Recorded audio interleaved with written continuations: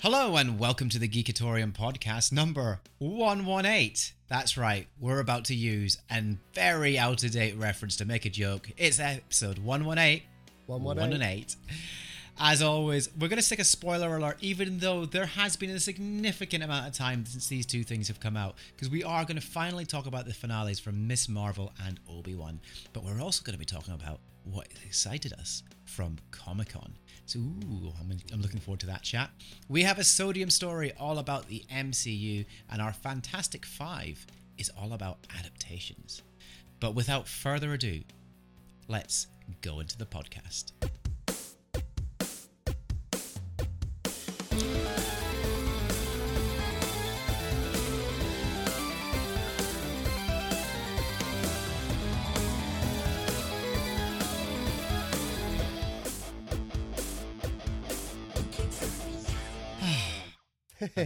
I've missed that. I've missed you. Oh, you're too kind. How have you been, buddy? I've been all right. It's been a bit busy. It's been a bit busy. I'm trying to now think of everything that's been happening since we last got together, and it's just It feels like we've spent like one pandemic apart. Like yes, it does. It does. We should have started a podcast. Who would have thought that would be a good idea? What's been happening with you? Why are you so tired? Why are you so... I just guess work, guitar practice, writing some stuff. This is one bit of news. I've officially got a comedy night. Hey, that's that exciting. Starts in September. Yeah, very excited about that. Although then realizing, hold on, I'm hosting it as well as booking it. Yep, that's a lot of work. It's not that. I mean, I'm fine with the aspect of the work. My concern is my turnover of writing material is not high. Oh no, neither is mine right now. I am terrible. I wrote some material about Birmingham recently, and that's about it. I haven't even written about my being a dad. So yeah. I understand your pain. Are you writing it because you're pining? You're pining for... I'll tell you, oh my God. I actually watched the opening to the Commonwealth Games and I went, I actually miss Birmingham. What's wrong with me? Oh, wow. Yeah, no, mate. I was like, oh my God, I actually miss Birmingham. So what would present Rick do if he could go back in time and speak to living in Birmingham Rick? Cherish it while you can. Enjoy your not cherish it, because that sounds like it's like I'm in a bad situation. I'm not. Enjoy it while you have it. Yeah. And go do everything that you said you'd want to go do one last time. Go do it. Oh, well, it's not like you'll never go back to Birmingham. Oh, no, absolutely not. But it's like, it's very different visiting as it is to living. Yeah. So, I suppose. Yeah. But so anyway, like trying to write like material. And then, do you know what? I got a book about emceeing. I actually got a book about emceeing. I was like, okay, because it's not the same as the pub quiz, but the pub quiz is kind of like emceeing. Yep. But so it's not something I'm particularly used to. So anyway, that sort of got me excited, but yeah, as I say, it's made me a little bit restless, which has left me a little bit tired. Yeah. But otherwise, I'm surviving. The dog is a proper part of it. We're a proper little family now with the dog. Oh, lovely. We are a proper little family. He is a little shit a lot of the time. No one taught him not to mouth and bite. So he does it a lot. And he's got tiny little teeth. He's old enough that he doesn't have the puppy teeth anymore. But the teeth do hurt to the point where if he's got his mouth open and he doesn't go for your hand, but if he knocks your hand with a tooth, ow. Got you. It's just ow. Anyway. How's your dog? How's the little Porthos? I say little, he's huge. He's a giant. He's all right. He's lying beside me right now. But he's doing well. So I can't complain there. He's cheekier, definitely cheekier since we've moved up here. Taking more liberties and more. I think it's because he knows our focus is taken away at times because of Jonah. So he's like, I can get away with more, which is quite funny. And can he? Yes, but no, he's great. It's lovely, and I am exhausted as always. I haven't caught up on any of that sleep on our time off. Oh dear. because well, I'm going to share this now. Is that tonight on what's the date today? It's Friday. What's the date today? 5th. Friday the 5th of August. Jonah took his first steps by himself. He's been walking for a while with like support. Yeah. But tonight he walked in a straight line for about, I think, 5 or 6 steps with no aid, nothing, just walked. That's incredible. Congratulations. I don't know what to do. He can go get a job now. Yeah. He can help around the house. When do I get him up the chimneys?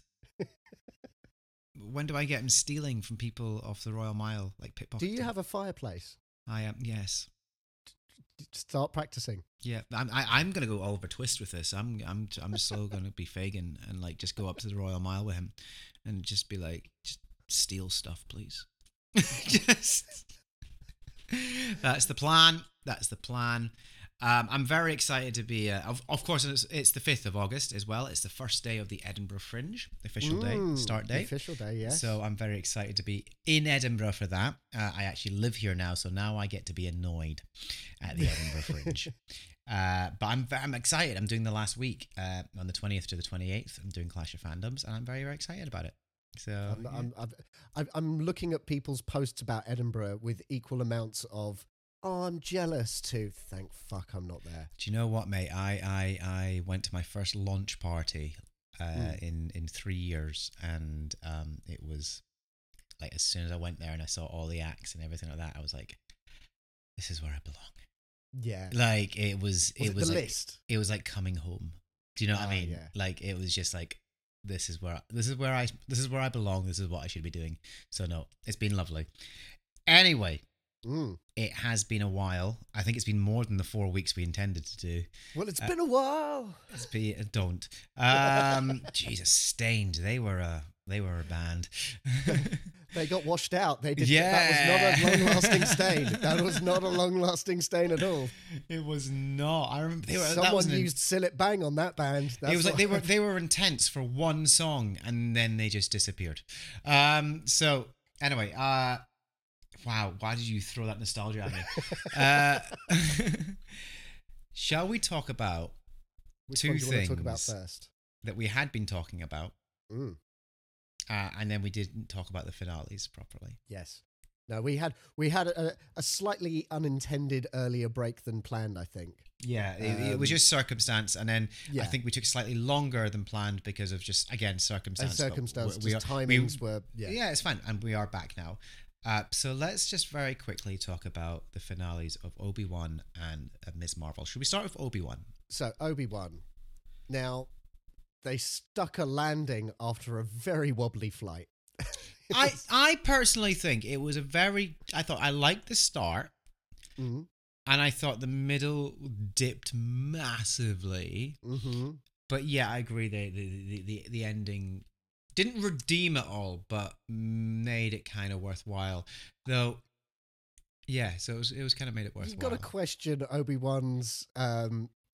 Because I remember watching it a second time with Kelly, and Kelly pointing out the absolute obvious. And it's not that I wasn't thinking it, it's just I never really verbalized it. But yeah, Obi-Wan, why did you let him live? If you were so, like, at that point, you'd accepted that Anakin was gone, and all that was left was the evil that is Vader. Kill him. Just fucking kill him. Yeah. He's down. You can do it. You can do this. Yeah. Like all it saved so many lives. Do you know what, all they needed to do to make that bit make sense, like to get him to that point, is like one last force push from Anakin, from Darth Vader. Yeah. And then like bring, like, he had enough power, he had enough energy just to push Obi-Wan away and then pull the rocks around them or something like that. Yeah. That would have been like, okay, now they've even split, like, I get that. But I agree. Like, it was like, why didn't you, that's what? Why did you let him live? I mean, don't get me wrong. I did like the very throwaway, like, goodbye, Darth. Like, I did like that, but it's a huge question of, you should not have let him live. Well, that is an incompetent Jedi, right? Yeah, exactly. I mean, he had his opportunity to do it on Mustafar and messed up, and now he messed up again on this other random planet. But I did like that whole fight sequence. Like, it was beautiful. Seeing him be full on Obi-Wan again, like proper Obi-Wan again, was like, yes, this is the moment, and even more powerful than we've seen him before. Oh, but did you think at any point, when he lifts all the rocks? It's like, you want high ground? Here's some high ground. I am so disappointed. I'm so disappointed that Darth Vader didn't turn around when he put him in the hole. And he'd go like, now I have the high ground. I was waiting for that line. No, I did say, because it's like that moment in Solo where he goes, where you think he's going to go, when he kills Woody Harrelson's character. Yeah. And you think Woody Harrelson's going to do the thing of saying, always shoot first or something like that. I was like, don't say it. Don't say it. Yeah. And I was kind of like that with Vader. I was like, oh no. Because people already complained about the dad jokes of like, be sure not to choke on your aspirations. Of course, I thought it could have been a bit, now who has the high ground? Yeah, I know, but I still wanted it. Now I have the high ground. Like, it would have been, I think it would have been cool. But the sequence, the bit at the end where he had like, the switch between Anakin's voice and Darth's voice. Oh, beautiful, amazing! Was incredible. Was like such a great scene. I just like it was haunting. Do you know what I mean? Like it was really good. So overall, I agree with you. I think it stuck the landing but it was so dangerously close to being. I just think the series, it was a movie. It was a movie that was padded out. But you know that is what it was. No, I know. No, I know. The trilogy that I've read recently, they planned the trilogy, and this first season was supposed to be the part one of a trilogy. Yeah. But they, as you say, they padded it out a bit too much. Yeah, because of Reva, I still wasn't 100% sold on her. Like, I get it, but it was obvious, and I just don't feel it was well done. I thought it was not really done. No. And it was a bit of a weird one, but of course we had the joy right at the end. Took you long enough. Like, oh, I was always here. Did you find he was a lot more Irish? I did, and it's incredible how he doesn't look that much older.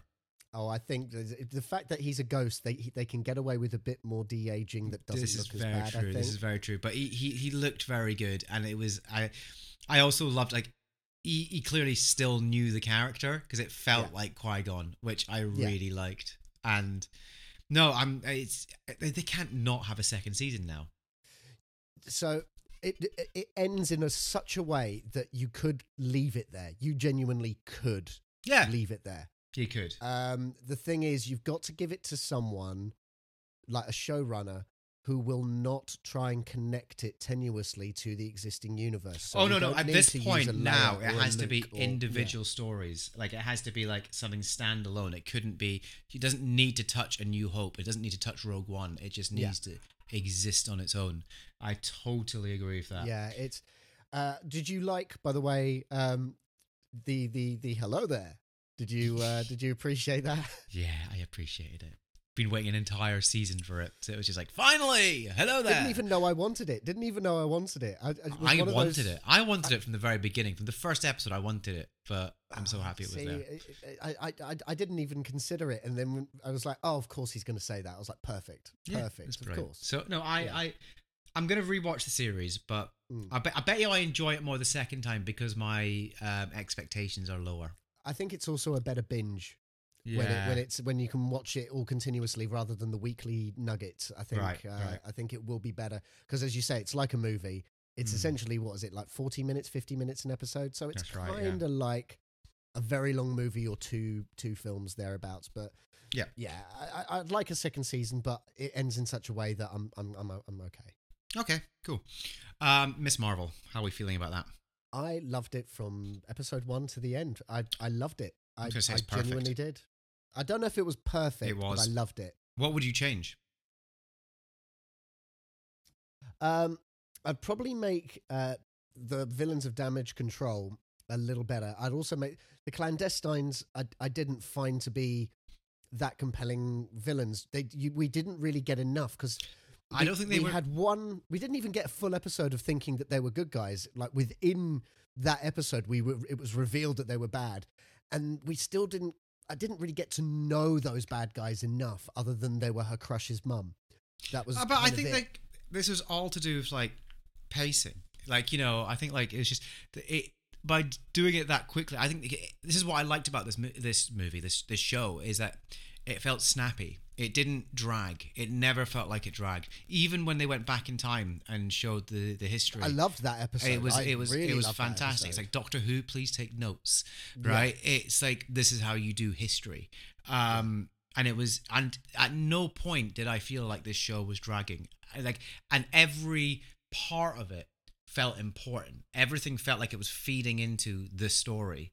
And you know, and so like at the end, when the whole community are protecting Miss Marvel, I was on. That was wonderful. I was like, I was there. You know, I felt like it was like, yeah, I totally get it. And yeah, first of all, that actress, she is insane. What a find! She is amazing.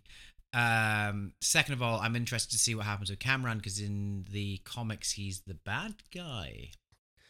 Yes, and they were hinting at that. They were hinting at it, but so do they continue that on? Like, so it's interesting to see I'll be interested to see what they do with that in the future. But I personally, I think it was perfect. I personally wouldn't have changed a thing in the whole show. There's other little bits like, did she get taken out of school to go to India? Like, because school was still going. Like, and India's not a quick trip from the US.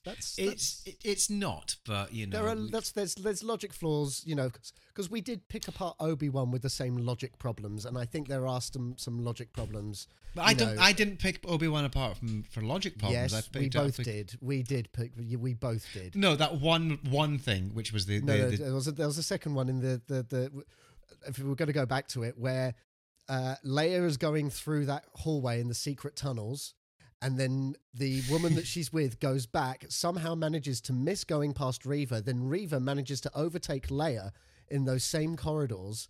How did that happen? That was you. You did that, and I agreed with you. And I went. It makes sense, though. I'm not. No. But we both took it apart. Yeah, but my main issues were with I could have overlooked that if the writing was better in Obi-Wan. Yeah. My issue was with the writing and the pacing and everything. Like, it was just so slow and dragged. There wasn't a lot wrong with the writing in Miss Marvel. Whereas with Miss Marvel, really you can forgive the logical flaws, because like, who's to say the parents didn't ask for permission for her to go to India? Pakistan, Pakistan. It was Pakistan. Yeah, no, that's a good point. And but also, the mum was already pissed off with her. For her to go, okay, fine, we're gonna go to Pakistan. We're gonna go to Karachi. We're gonna go there. It's like, really? You're actually gonna okay that? But we don't. Yeah, anyway. It was good. And what do we think of the reveal? Right at the end.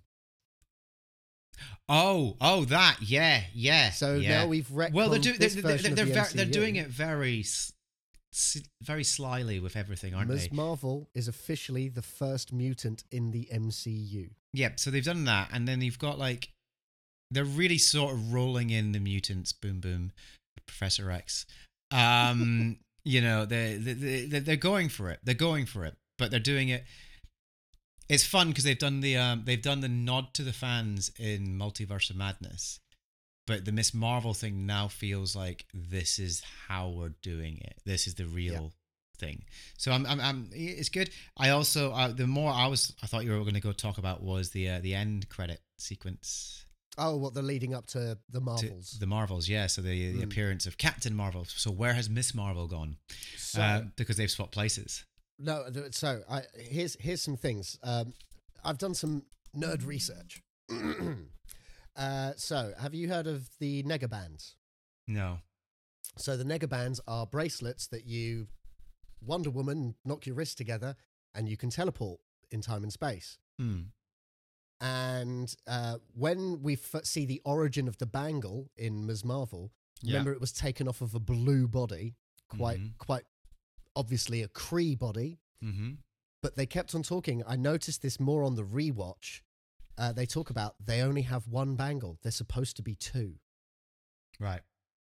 So one was obviously on Earth, and one is wherever Ms. Marvel is, and Ms. Marvel's obviously done something, and that's created the old switcheroo. Right. That's a theory, because they don't call them negabands in the show, but they talk about how there should be two of them, and then the Aisha, she says, well, one will have to do. So there is obviously a second one. Whether Ms. Marvel will get that and then she'll be even more powerful, who knows? I like how Bisha Ali had to talk about, because when she was interviewed about Ms. Marvel after the finale went, and she had to clarify, because people thought that Ms. Marvel had transformed into, like, made herself look like Carol Captain Danvers. Marvel, yeah. But actually, no, it's like, no, they have swapped places, so you'll have to. We're not getting that until next year, which feels annoying. That's a long time to wait. It is. Well, but you think about it, it was the time between WandaVision and Doctor Strange was quite a while. So yeah. So actually, that's a good point. Yeah. Yeah. So, and the MCU's done this since the beginning. Like, it's taken a while for them to actually then, like, what happened to Bucky at the end of Winter Soldier, and then we didn't really get the answer until Infinity War. Well, I mean, I just assumed he was dead. Yeah, because I didn't know about the Winter Soldier at this point. I was not as clued up. Sorry, Civil War. Yeah, we didn't get the answer until Civil War, and Civil War we didn't get the answer of that until Infinity. So it's been like that. They take their time, and like it just gives us a chance to concentrate on other stuff. Because if you imagine that they just concentrated, like gave us everything to do with Scarlet Witch or Miss Marvel all at once, you'd forget that's literally too much to try and handle at once. It's a lot going on. Yeah. So like I'm okay with it. It takes time for us to digest and take in other stuff, because if you think about it, we're now going to have She-Hulk to watch, which looks brilliant. It does, doesn't it? I've spoken to some people. They say, "Oh, this looks terrible." I'm like, "It looks great, fantastic. It looks funny. It does some fourth wall breaking, exactly what I want the character to do. Yeah. It just looks hilarious. You've got Wong, you've got Blonsky, you've got Bruce, and you've got Daredevil. It's going to be great. It looks great. We've also got like there's so much that's coming that like over the next few months that we will not notice the time going until the Marvels comes out. So yeah, cool. Well, so we like the finale then. I liked it very, very much. Excellent. My only concern is if any time there's now a mutant or the concept of mutants is ever spoken about in the MCU, we're going to have a dun-dun-dun-dun-dun. Because when Charles appears in Multiverse of Madness, when they say it to Ms. Marvel, you've got a mutation. Oh, Jesus Christ. Every single time. You're so irritating. Do you want me to get the guitar out? I can play it on there as well. No, I really don't. Okay, so... Well, now we've spoken about all of that, you did briefly touch on everything that was announced at Comic-Con.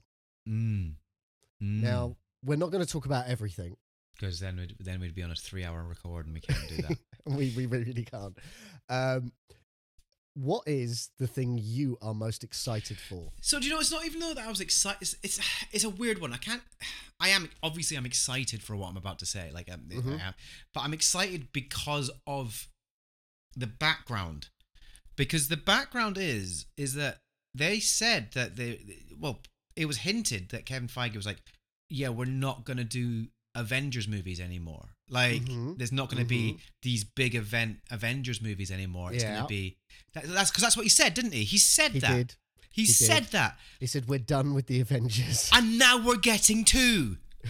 6 months apart. I'm so excited. It's Kang Dynasty. Like, Kang Dynasty is that's an incredible, and then Secret Wars. Oh my God! Like, literally, like, I'm so happy about this because, like, look, if they said like no more Avengers stuff like that and they stuck to their word, I would have been fine with it because generally I've been quite enjoying the stuff that's been coming out. A lot of it feels like a lot more standalone stuff that you can just enjoy by itself. For example, I'm currently rewatching Moon Knight right now, which is amazing on a rewatch. I love Moon Knight. I love it. Yeah, I thought it was. But great like, then you got Miss out. Marvel. You could technically watch as a standalone. It works very well. WandaVision actually works very well as a standalone.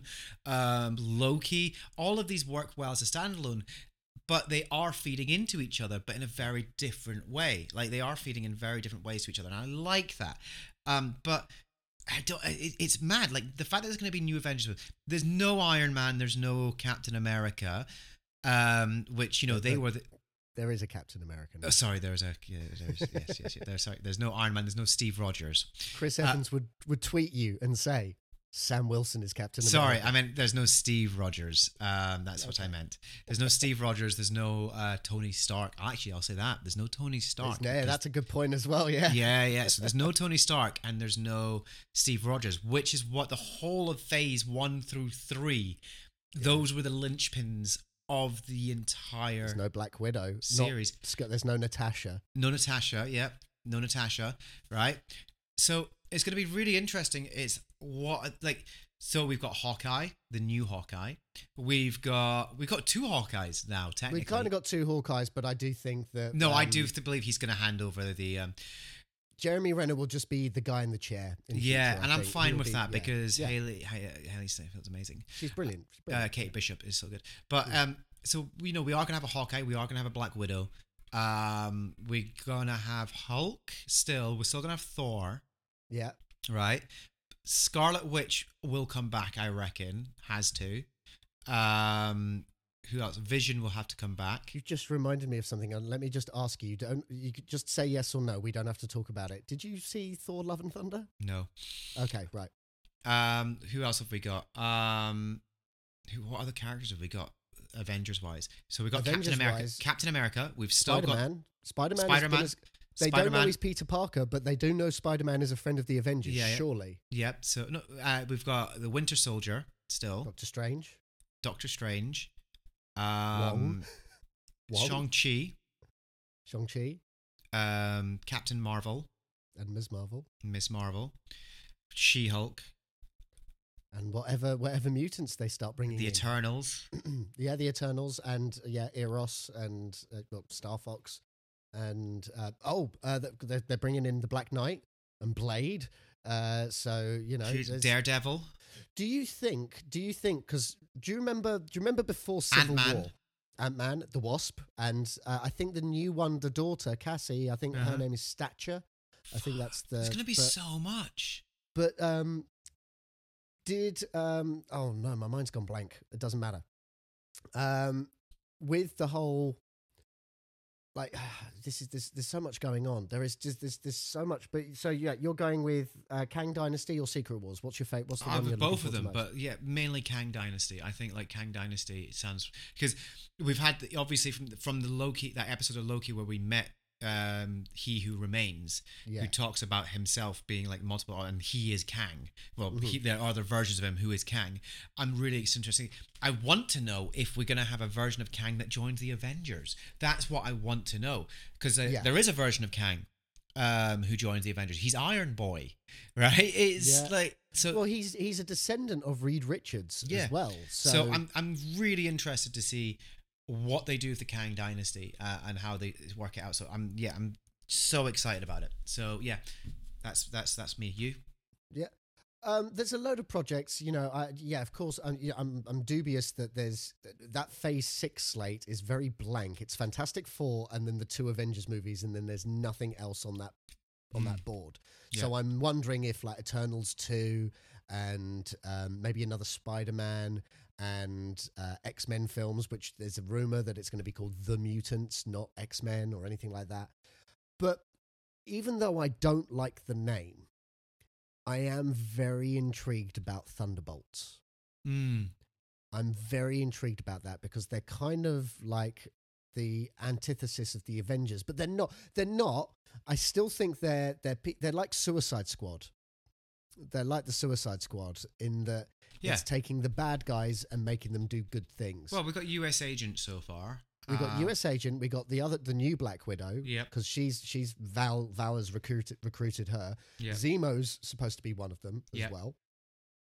Again, there could be room for another version of another Kang. Well, Blonsky is technically Blonsky. Yeah. It could be a Thunderbolt exactly as well. What other villains are still remaining on Loki? On the board? Loki. Loki's a possibility as well. That's actually a very good point. So yeah, we could have this I think they're wanting to do it before DC tried to do the Dark Justice League or whatever they're called. But Justice League Dark, that's it, the other way around. But I mean, because DC haven't had a good run of things recently, and the whole Batgirl thing. We haven't even talked about the whole Batgirl thing. Which we will not talk about that. Oh, no, we'll talk about it very quickly now to say, what a fucking joke. It's absolute madness. So and I love. There was a meme that someone shared. It was like, Marvel are going, there's all of these films coming out. We've got about 50 films coming out over the next 3 years. It's like, what's DC going? It's like, we've got Shazam and Evil Shazam. that's kind of that's it. That's literally what they've got. Yep. Though, to be fair, Shazam's pretty good. Shazam was a good film. I don't think Black Adam looks that good, to be honest. It looks terrible. Okay, good. It's not just me. No, it looks terrible. And it's not me being a Marvel fanboy, because I love DC. Look, I'm someone who enjoyed Zack Snyder's Justice League. I enjoyed it. I don't know what's wrong with you. I enjoyed it. The problem with, I think one of the problems with Black Adam is that The Rock isn't actually a very good actor. He's not great, no. He's The Rock. You cast him because he's The Rock. And the problem with this movie is that you need someone to be Black Adam, not The Rock. Also, The Rock is someone who is rumoured, and I say rumoured because obviously I don't know if this is true, but The Rock is someone who I believe is rumoured to, he can't lose a fight on screen. Right? So, and he has to get the same number of blows. You know how sometimes actors will be like, well, I need to have this many lines. And I believe, like, well, the only reason they could get Al Pacino and Robert De Niro in Heat to have that scene together is they had to have an exact amount of lines each for it to work. Because that's how actors work. They go with screen time and lines. Yeah, of course, so that's fine. And with action stars, and I know this is like they're not allowed to take certain punches, or they can take only like 3 punches, but they have to win the fight and things like that. So The Rock playing the anti-hero in Black Adam, fine. But if you're setting him up to be a villain in another Shazam movie, how are you going to get away with making him lose? Yep. Although saying that, I've just realized a contradiction. He does lose in the film adaptation of Doom. Well, there you go. Okay, so we got rid of that. Look, DC aside, you're excited about Thunderbolts, or you're interested. It's not that I'm excited. It's the one I'm definitely, for someone who I don't like the name. I think it's a dumb name. Honestly, I do. But I'm intrigued as to how it forms, how it fits, and because of what happens in Secret Wars, I think that's gonna be a really important key into some of the players, because I have a feeling Thunderbolts will be Suicide Squad-esque. I think they're going to start killing off villains because they really need to. They need to do a Suicide Squad and kill off some of those bad guys. Yeah. We also, I want to, in the next phase, can we have a villain who's a villain again? Yeah. That would be great. Can we have another Red Skull, please? Yeah, no, that would be Red Skull's for me. I think Red Skull. I genuinely think Red Skull actually might be one of my favorite villains from the early MCU movies. He's and this is the you know me. I'm someone who prefers Captain America: The First Avenger over Winter Soldier. I'm one of those guys. I genuinely love that film. I love the First Avenger so much. And you are right. Like Johann Schmidt is just a delicious villain, exactly. And I think we've missed that. I think it's good having sympathetic villains, but at the same time, it's like not every villain needs. I would just like to have a villain be a villain. Well, Thanos. That's why Thanos worked. Is even though you could understand his logic, he was still a psychopath and clearly a villain. Oh God, yeah. Anyway, much more so than Killmonger. There was that thing again, another meme that I see where it's like. Killmonger is like, oh, he's actually quite reasonable, but we're going to get him to kill his girlfriend for no reason, just so that you know he's a bad guy. Yeah, exactly. Yep. So anyway, yeah. Oh, quickly, I just remembered what I was going to say earlier. Kang Dynasty. Did you know they've announced the director? No. It's the director of Shang-Chi. He's directing Kang Dynasty. Oh, okay. I was already a little bit excited. Now. I am That's Because Shang-Chi is. I still stand by. I film. stand by it. I've watched it 3-4 times now. Shang-Chi is the coolest movie in the MCU right now. It's great. I really enjoy it. I like Shang-Chi It's a a lot. great film. It's very cool. It's visually beautiful, and it tells an amazing story. I feel really bad. I don't remember the director's name, but I know it's him directing. That's great. If it's him, then the movie is going to be amazing. Cool. Yeah. Shall we do this? Oh, I've got something for you. Now that we've been talking MCU, this is going to allow us to talk a lot more MCU. Well, let's hit the music. Salt, how much do you need? Salt, well, just a pinch for me. Sodium chloride in my inventory, where we're reading the news and it's a sodium story. Okay. This is not from one of our usual sources. Oh. To be honest, this is on a few different pages. But this is from, I don't like the name of this website, to be honest. It's called the Mary Sue. Oh. Yeah. But wait till you see the headline, because part of me is positive about this. Another part of me is a little bit not positive. Giancarlo Esposito. You know the man. We all love the man. Rumored to play Professor X in the Marvel X-Men reboot. Oh, no, I'd go for that. You'd go for that? Oh, God, yeah. Yeah? Yeah, no, yeah. Look, I know exactly what's going to happen. Right? There's going to be a backlash. Of course there's going to be a backlash. But he would be brilliant. He would be. The only thing that I like it, and I think he's a good actor. He would be a good casting for it in a lot of respects. I'd say he's like 80% there. I would love to see him play a good guy as opposed to all of the assholes and bad guys that he's played. Yeah, as long as he doesn't make chicken, I think we're okay. Understood that reference. The only thing is, I think I've seen. Oh no, he wasn't. He was an arsehole in Community. Yeah, he probably was. The only thing I don't think he's been an arsehole in is because he played. Well, no, he's a misunderstood arsehole in Community. He plays what's his name? Is it Bagheera, the wolf, the lead wolf in Jungle Book? He does the voice of Bagheera in there. Yeah. Okay. I think it would be good. I think it's a good choice. I'd love to see it, and I think I kind of feel that Professor X should be British. That's because I'm not saying white. I'm saying British. But he wasn't British in the cartoons. I suppose not. But he was British because of Patrick Stewart in the late early 2000s. I just before that he was American. Okay.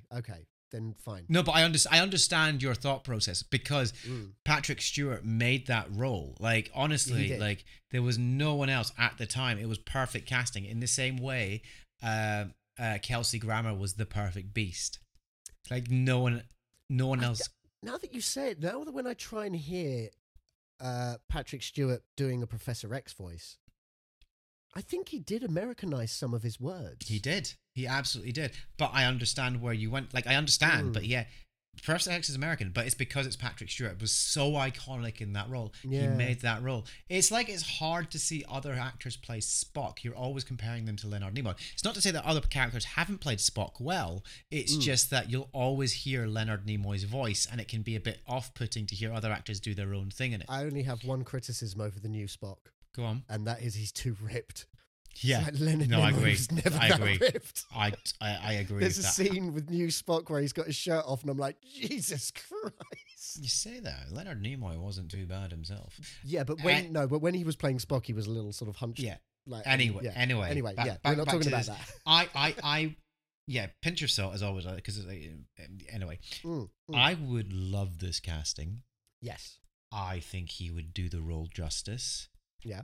And I would love to feed off the tears of the toxic fanboys.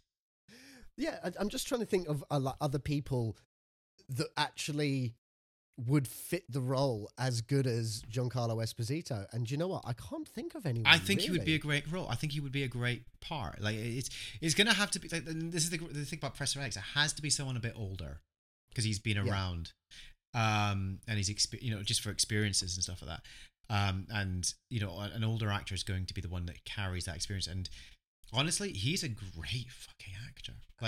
But also because when I say that Giancarlo Esposito would be good for him to play a good guy, really though, and I do think this is one of the only things that the X-Men Dark Phoenix film did well, is the concept that Charles Xavier isn't entirely a good person. No,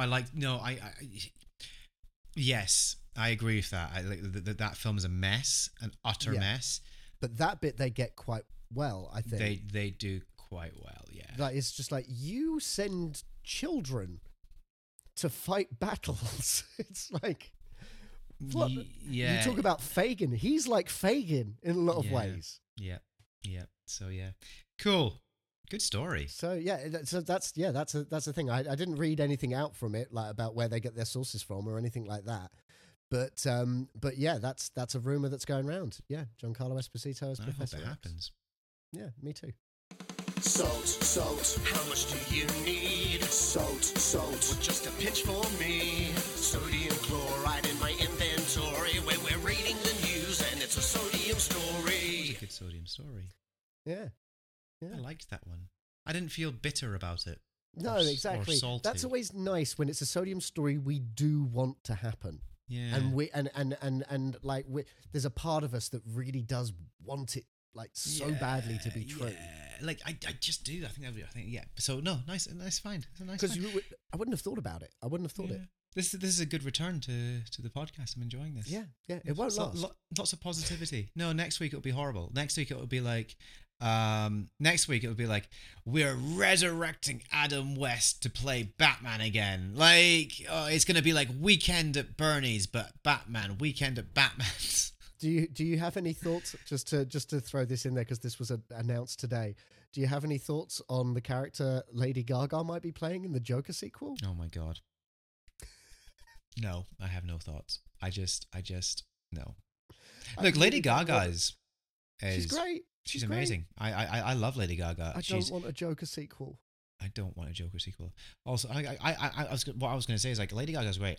Her first album is amazing, and she's an amazing singer and she's a great actress. Like yeah, she is actually very good. Yeah, she's very very good. But I don't want to. I'm same. Literally what you said. The words you said. The reason I've heard, but I don't care because I don't want a Joker sequel. Oh no, it's official. She posted a no. I know. I haven't heard. Like I haven't seen anything about it, and I don't care because I don't want a Joker sequel. I think like that movie. They're gonna make a Joker sequel that's gonna be a musical, but nah, fuck Batgirl. Yeah. Should we do a Fantastic Five to cheer ourselves up? Let's do it. Okay. Play the music. When your brain is in a twist, cause you've got to make a list of the best things of all time, or the worst things we can find. It's a fair and fabulous, phenomenal, Fantastic Five. So we went through our usual rigmarole. What are we going to do for a Fantastic Five? Well, we did this last week as well, because we intended to record last week, and that went out the window. So this is a week old, which is quite nice. I have changed one of my choices as well. Of course you have. But yeah, it's quite a good one though. It was quite fun to put together. I enjoyed this one. Yeah. So definitely had to put a lot of thought into it, like because it was like, so this one? Do you want to explain what this one is? It's adaptations, but like essentially, I was going from the angle of as faithful an adaptation as can be. So, for instance, like if I was the biggest fan in the world of Age of Ultron, the movie. I wouldn't count it because it is not an adaptation of the comic book of Age of Ultron because it just has the characters in it. It's not an adaptation of Age of Ultron. It is a different story entirely. So this is what I would consider this list, or my list at least, is faithful adaptations. So whether it's a comic book into a film or TV series, or a book into a film or TV series, a good adaptation. Mm-hmm. So yeah, let's do it. I'll go first, so you can. You go first. Okay, go. I'm going to start in very controversial style. Because I'm going to start with Game of Thrones. Interesting. Now, the reason I'm going to start with Game of Thrones is that the parts of Game of Thrones that have been adapted from the books are very good.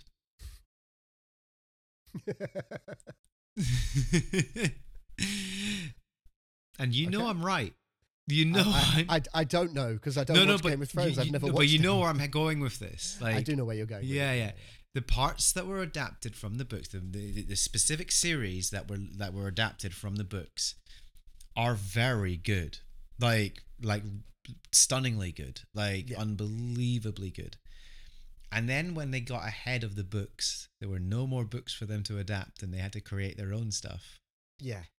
Then things went a little bit wrong. Yeah. Now, everyone has their own, everyone has their own sort of opinions. Most people, a lot of people say it was terrible. I'm actually on the fence of saying it wasn't terrible. It just needed more room to breathe. It needed another couple of episodes just to slow things down and take their time. It was a smooth flight, but a crash landing is what you're saying. Yeah, but what I'm saying is the stuff they adapted was phenomenal. Okay. So that is my number 5. And obviously the reason it's number 5 is because of the way it ended. So that's my number 5 is Game of Thrones. Very nice. Okay. Well, it's a strong start. Okay. Strong start. What's your number 5? My number 5 is, again, probably controversial to some. I actually very much enjoyed this film, and that was a Zack Snyder film called Watchmen. And I think it was actually an incredible adaptation, considering everyone considered it unfilmable. They probably, I mean, I do like the ultimate cut that intertwines the whole like animated stuff, but I think the director's cut's better, even though it's got some shonky acting. This is why it's number 5, because like Malin Ackerman as Silk Spectre isn't particularly great as a performer, to be honest. Carla Gugino as the Silk Spectre 1, she's brilliant. Rorschach, brilliant. The stuff with Night Owl, all good. The effects on Dr. Manhattan at the time, it was like late 2000s at that point. I just think it was a good adaptation. And you know what? As controversial as it is, I prefer the ending in the film than the comic, only for the fact that it does tie in everything very nicely with the Dr. Manhattan working with Ozymandias on creating energy and all of that. So I just think as an adaptation, they changed what they needed to change, but the rest of it keeps so faithful, even visually, because that's what Zack Snyder's good at. I just think it is a good adaptation of the comics. So, cool. Good shout. If you disagree, fuck you. I don't disagree, though. So fuck no, you. I wasn't talking to you. So come on, what's your number 4? My number 4. I'm going strong again with this one, but there's a reason it's number 4. Is because you're talking about faithful adaptations, and I've kind of gone loose. There's a couple of mine that are a little bit like on the ropes. Go on then. And this is the first one. It's The Shining.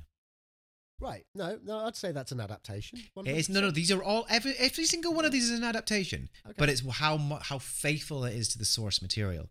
Because there's quite a lot in the film that's not in the book. For example, the twins, the bleeding elevator. Yeah. Here's Johnny. Mm-hmm. All work and no play makes Jack a dull boy. None of the hedge maze, none of them are in the book. Sure. However, that film is so goddamn good. Yeah. It takes the source material and creates something incredible. It is, I remember the first time I saw that movie, I was living in a hotel. So my parents owned a hotel in Aberfoyle, middle of nowhere as well, right? Absolutely middle of nowhere. And so one night I was in the bar, it was on, and I sat and watched it and got terrified. And then I had to walk upstairs through the house, through the hotel to get to our flat that was inside the place. My God.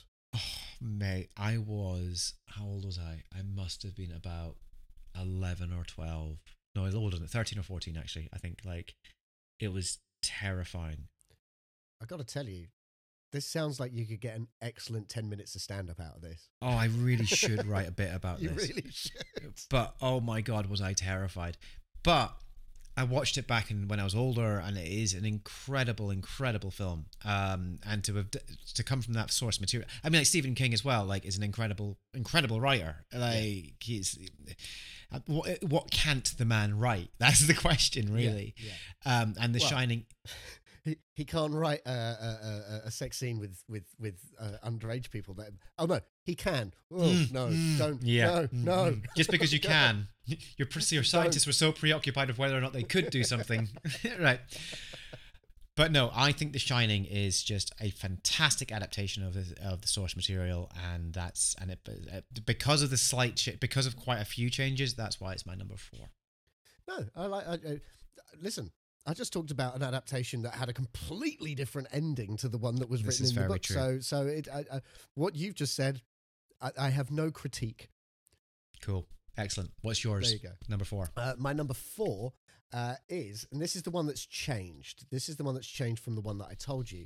It's not very nerdy. Mm-hmm. I love the book, and I think the film does an incredible job of adapting it. It has a controversial actor in it of this day because the star in it is Johnny Depp. Oh. But it's Fear and Loathing in Las Vegas. Oh, that's a great film.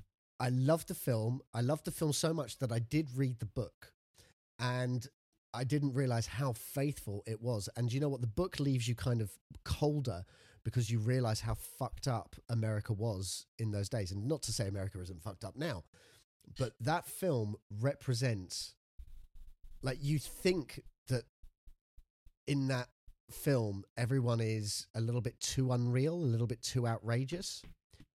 But reading the book, there's especially a scene in the book that is just a transcript of a recording. So there's a whole chapter that isn't like written. It's just like, this is just a thing that happened. And the stuff, it's just wild. It's just absolutely wild. Like people, when they're saying they're looking for the American dream, and then they start trying to give them directions because they think they know it as a place. And they're like, no, they're just talking about the concept of the American dream, but you're now actually trying to physically give them directions there because they were that dumb. Yeah. It is one of the truest representations of taking the sorts of drugs that they have taken. Now, I've not taken all of the drugs, but I've taken some of them to know how real some of those scenes are.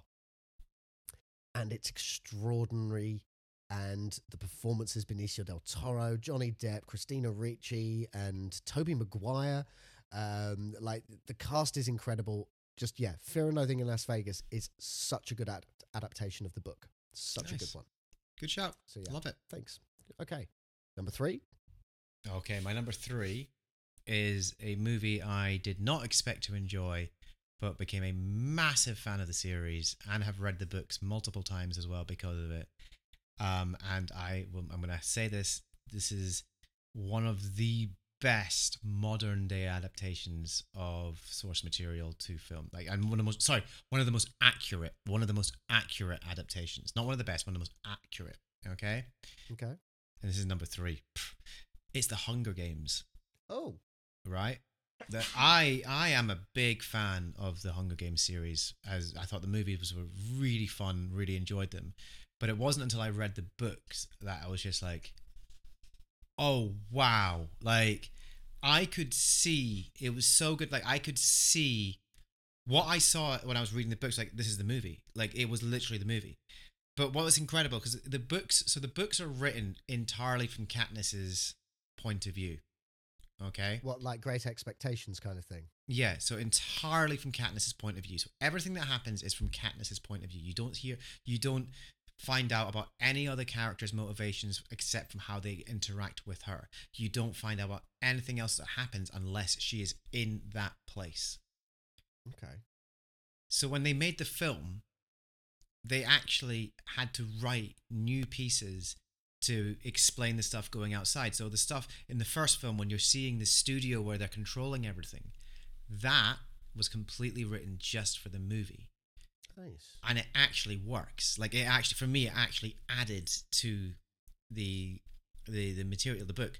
to the source material, because it gave you that extra view that you needed to see to sort of flesh out the story. But the point was, the book is enjoyable as it is, and the film would have still been as enjoyable if it completely done it from Katniss's point of view. But I actually think they did a really, really good job of really fleshing out the world even more than it had been in the books. So it's, in terms of accuracy of adaptation, it's one of the best, because you're reading it going, they did not miss a beat. There's nothing in there that's not in the film. Good. That's rare that people. It's very rare, and it's such an incredible watch and read when you actually do it. So yeah, there you go. That's my number 3 is The Hunger Games. Nice, very good choice. What's yours? Not watched any of the films. Have I watched the first one? I may have watched the first one. I can't remember. My number 3. I actually referenced this earlier, and that's Stephen King's It. Yeah, and I'm going to go with Stephen King 1. makes the list twice. Why not? He does. I know, and not one mention of Harry Potter in any of these. So Stephen King's It, and I'm going to go with chapter 1 because chapter 2 isn't as good. And I'm definitely going with the modern adaptation because I think they did well with the adaptation, changing it to the 80s when it was set in the 50s and all of that sort of stuff. It's just very good. It's a very good film. They obviously omit the scene, and I'll just briefly touch on it. They don't do the scene where, and this is a good reason for any writer, creator, to write more female characters into your stories, because the reason why this scene happens is because there is only one girl. And in the book, there's a scene where all of the children, essentially, with consent, she gives permission. She says, this will make us closer as a unit, and they all take turns having sex with the girl. Brilliant. Of course. This is from the cocaine-fueled mind of Stephen King. He has since said he regrets writing this scene. But the fact that because they're taking turns with one girl, this is why you need to write more female characters, because then it wouldn't be down to just one. But anyway, give that aside, obviously the people that have made the adaptations, whether it's the one with Tim Curry or the new one, they omitted that, thankfully. But that first It chapter 1 is just so good, and it's like a coming of age story. Whereas I think in the book you can just get it as a straight out horror. I think when you adapt it to the film and you do add in those like emotions and the bonds and the friendships and the family kind of aspect of the whole thing, you realize it is. I think the film does a better job than the book of the symbolism of those bonds. And I wouldn't have thought that I would go into watching It Chapter 1 and feel like I was moved to tears, but I was. I genuinely was. And I think that's a strength of the people making that film, that they were able to get that emotion out of me when the source material is so horrific, but also ridiculous. It's ridiculous, the original source material. So I think it's a very good adaptation that actually manages to pull something else from it that you wouldn't have thought they'd been able to. So that's why it's in my top 5. Good. Love it. Good shout. Thank you. So number 2. Okay. Right. I have ummed and ahed about my number 2 and number 1 for the longest time. These have which one's going to go where? These have continually switched places. Like, because there's one that I go, no, this is the best adaptation ever. Like, the hands down.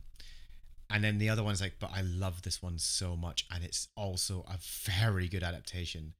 And they both of them created films that kind of changed cinema. Like, really were massive films, you know? And so it was really, really hard to pick. And I genuinely can't believe I'm about to do this, but I'm doing it on a whim right now. I'm doing it right now based on just a thought. It's my favorite film of all time that I'm putting in at number 2. I know what it is. It's Jurassic Park. And I'll tell you why I'm putting, like, there is a good reason for me putting it in at number 2. It's a good book. It's a very good book, and it's an excellent film. But it's the book and the film. It's like some of the characters are wild. In fact, all the characters are wildly different. Hammond, for instance. Hammond is an arsehole in the books. He's in money. He's after just as much. He's just after money. There's a whole conversation, and this is why I wasn't too upset by the whole the way they took the genetic engineering in the Jurassic World series. Like, you know, it's not so much the second and the third, but definitely the first film. I was like, I don't mind the Indominus Rex. I'm okay with it, because there is a whole conversation in the first book where they talk about genetically engineering dinosaurs, A, to be more docile so that they're more what people imagine dinosaurs to be like, and B, making ones that were small enough to keep as pets in people's houses. So there was like a whole thing where they were like, yes, this is a thing that we are going to do with this technology. So it was logical that that's what they would do in Jurassic World. So I had no problem with that. There's a whole conversation about that. There's bits that happened in the Jurassic Park, the first film, that then get lifted and taken out into the Lost World as well. The death of who was it again? The death of Hammond is taken into the Lost World, and it's another character's death. And they use the little dinosaurs, the compies. The They actually eat him. So it's what Spielberg did very well in adapting that book is that he drew what was fascinating. The idea of the dinosaurs, the problem with wielding genetic engineering as a power, and how it could go wrong, and the names of the characters, and he created a game-changing film. I mean, that film changed cinema. It was so good, and still holds up to this day, and it still looks good. It's amazing what happens when you shoot things in low light. But the point is, it still looks good, and so like I want it to be number one, but I think because there are such wildly different aspects of the book versus, like, there's a whole bit in the book towards the end where they go hunting for raptors' nests. Yeah. And that's not in the film at all. So it's one of these things where it's like the river ride in the book where they get chased by the T-Rex through the forest while they're in the river is incredible as well. But again, I would wanted to put this number one. I desperately wanted this to be number one, but I think because of the amount of changes that were made, I have to put it in number two. But it deserves to be higher than the other films because it changed everything, and it is an amazing adaptation. To take a book that book easily, if they'd made it frame for frame as it was, that movie would be a trilogy minimum. Yeah. Mm-hmm. But to make it into one film, spot on. Amazing. So it's a fantastic adaptation, but it has to be number two because of the amount of changes. Can I ask you a question? Go. In 10 years' time, if they wanted to make a proper adaptation, like, and not change any of the things, like put in the things that you said, make Hammond an arsehole, put in the river chase, put in the I wouldn't want it. You wouldn't want it? No. I want what's already been made. That's the thing. I think what they did was amazing. Would you want to see it, though? Yeah. What's your number two? My number two. So with my number two, it's controversial again because this is one of those rare occasions where I think the adaptation is better than the original, and that's why I've picked it. And they do change bits. Of course, they change bits. There's a lot in it that is different to the source material, but the adaptation, whilst the whole film is very bleak, it leaves me feeling very hopeful. And I also like to bring it up now because it feels so much more relevant today than it ever has before. And we say this every year whenever I talk about this film, and that is V for Vendetta. Now, I saw the film of V for Vendetta, loved it, so I wanted to read the book. I wanted to read the graphic novel. And I got to tell you, did not care for the graphic novel. Did not at all. I found it boring. I didn't like the art. I didn't like the way it ended. And there was a sequence in it that I just didn't think was very good, that I think they covered in 5 minutes in the movie, where it was just like a whole chapter in the comic, which is where the cop that is going after him ends up taking LSD and ends up going on this really weird sort of journey of self-discovery, which I just thought was bollocks, to be honest. But the film takes all of the good elements from that story, and that film is just... I take it you've seen V for Vendetta. Oh God, yeah, it's amazing. I love it. I find it such an underrated... Like, no one talks about it, really. No. I don't think anyone talks about this.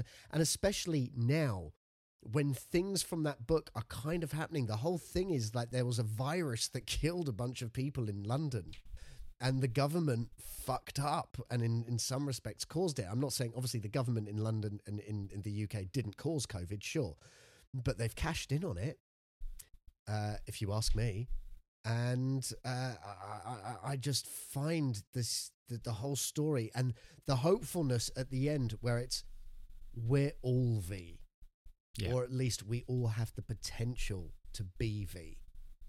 And I just think that the film achieved more than the book did in terms of the message it was trying to put across.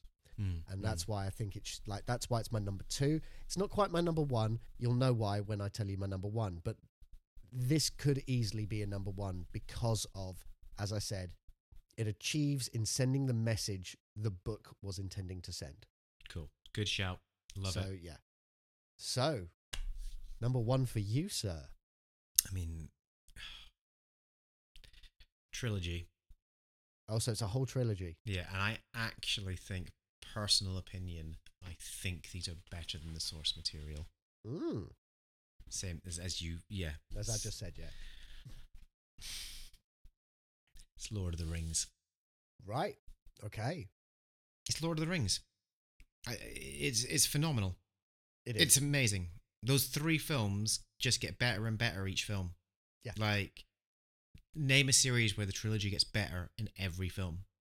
Probably because they filmed it back to back rather than taking in audience reactions and going, well, this character's popular, let's put them more into this more. Exactly. This was a trilogy made with a purpose. They knew exactly what was going on because they based it on books that were, and look, don't get me wrong, the books are good, but oh my God, do those books drag. They are a hard read.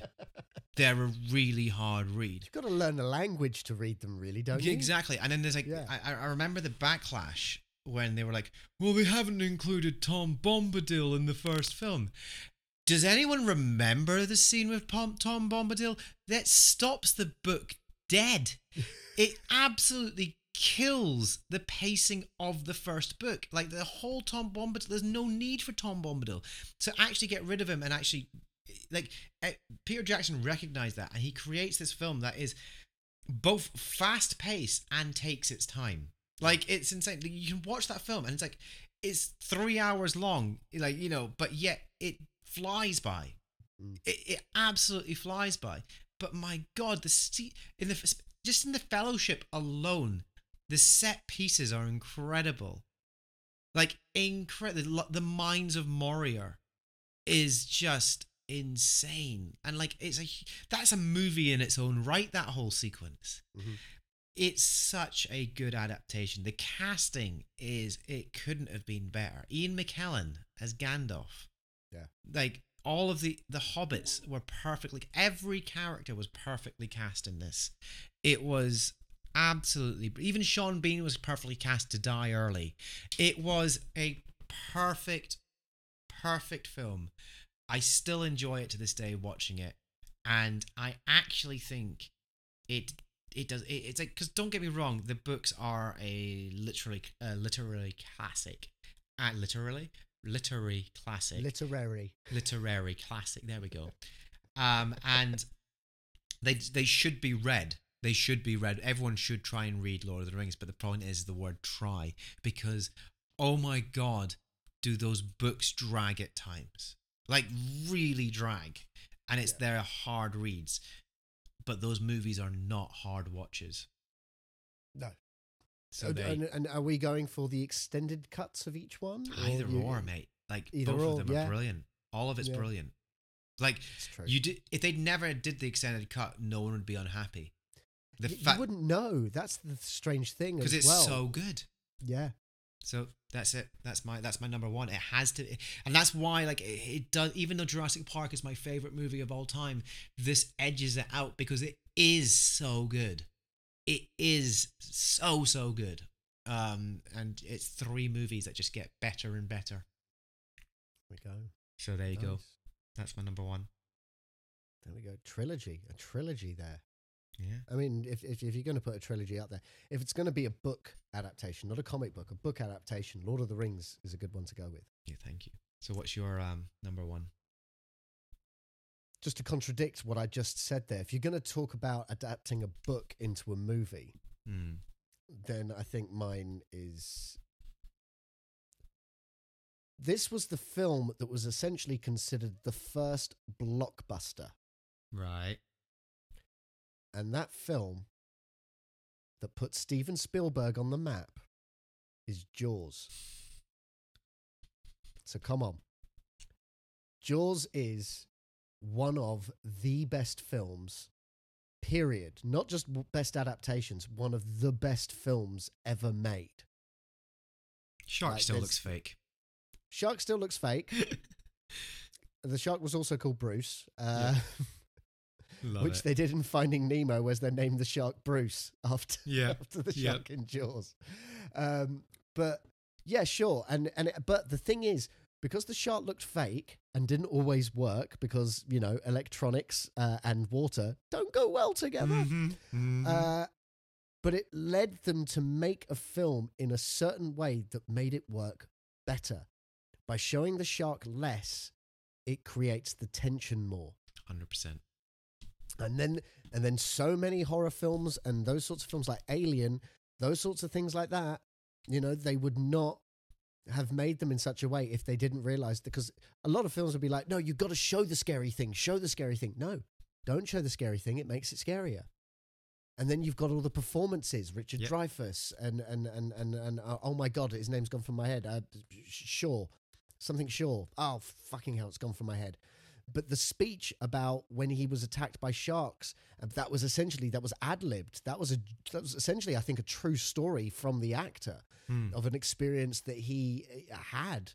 I may have exaggerated that. It might not have been that serious, but I think there is an element of truth to what he was talking about when he was talking about fighting in the war and then them being in the waters and then sharks circling them and all of that. It's terrifying. But also the concept of nature, bringing an entire town to a standstill. And again, the political satire of it, where they're going, no, you're just fear-mongering. Yeah. And then it ends up literally biting them in the arse. Mm-hmm. And it's like, oh no, this is not fear-mongering. This is true. Are you saying the shark is Brexit? Yes. I'm 100% saying the shark is Brexit. Yeah. But you know what I mean? Like this is, and I have read the book. I mean, I read the book when I was a kid because I wasn't allowed to see the film, so I was allowed to read the book. Brilliant. But I love it. I love that film so much. If I see it on and I end up flicking over, I'll have to watch it to the end. I'll have to, because it's so good. It's so good. And in terms of adaptations, because again, and not a lot of people really talk about the book of Jaws. They do talk about the film. And that just shows you how good an adaptation it is, because it actually has made people stop talking about the original. Good shout. Love it. So there you go. Good number one. Thank you. Good number one. Listen, it was a good list. It was a very good list. If anyone takes anything out of this Fantastic Five, it's not only do you have a load of films that if you haven't seen, we've just given you a bunch of great choices, but we've also given you a bunch of good stuff that you can read. There you go. When your brain is in a twist, 'cause you've got to make a list of the best things of all time, or the worst things we can find. It's a fair and fabulous, phenomenal, Fantastic Five. Aww, this has been fun. I know. Listen to me advocating for reading when I don't do any myself these days. No, you're the worst. This has been lots of fun. I've missed this. I have too, and we're back for a little while. We're going to be doing this for a couple of months now. So it's it's going to be good. We're going to enjoy it. I'm pretty sure a couple of months takes us to, when is that going to take us to? The end of October? Where are we now? August. So we'll probably take our next break in October. In time for my birthday. Brilliant. There you go. Perfect. And then we'll do a run during Christmas. Excellent. So, Sounds there we are. stupid. Yeah, we did not time this one. We did not think this through. Okay. But thank you for listening, because this is actually the end of the podcast. It is. Great. It's over. Thank you so much for listening. If this is the first time you've been listening to this podcast, well, Mike, congratulations for making it to the end. If you haven't done so already, why don't go ahead and hit that subscribe button on whatever platform you're listening, whether it's Apple Podcasts or Spotify or any other made-up platform there is for listening to podcasts. Now, here's a couple of things that you can do as well if you really enjoyed it. Number one, head over to Apple Podcasts and leave us a 5-star review. The more reviews we get, the higher we'll move up in the rankings, and the more listeners we will attract, and that would just be swell.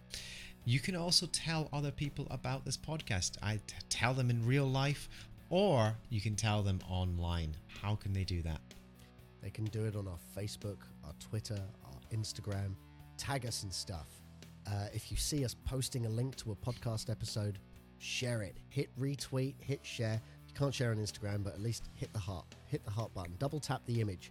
Just so, again, it gets engagement up, gets the algorithm warmed up for us to be seen by other people. It really helps. We appreciate it if you do those things. And look, if you comment, we'll comment back, unless you're one of those people that comment saying, hey, why don't you promote it on our Instagram page? No, forget it.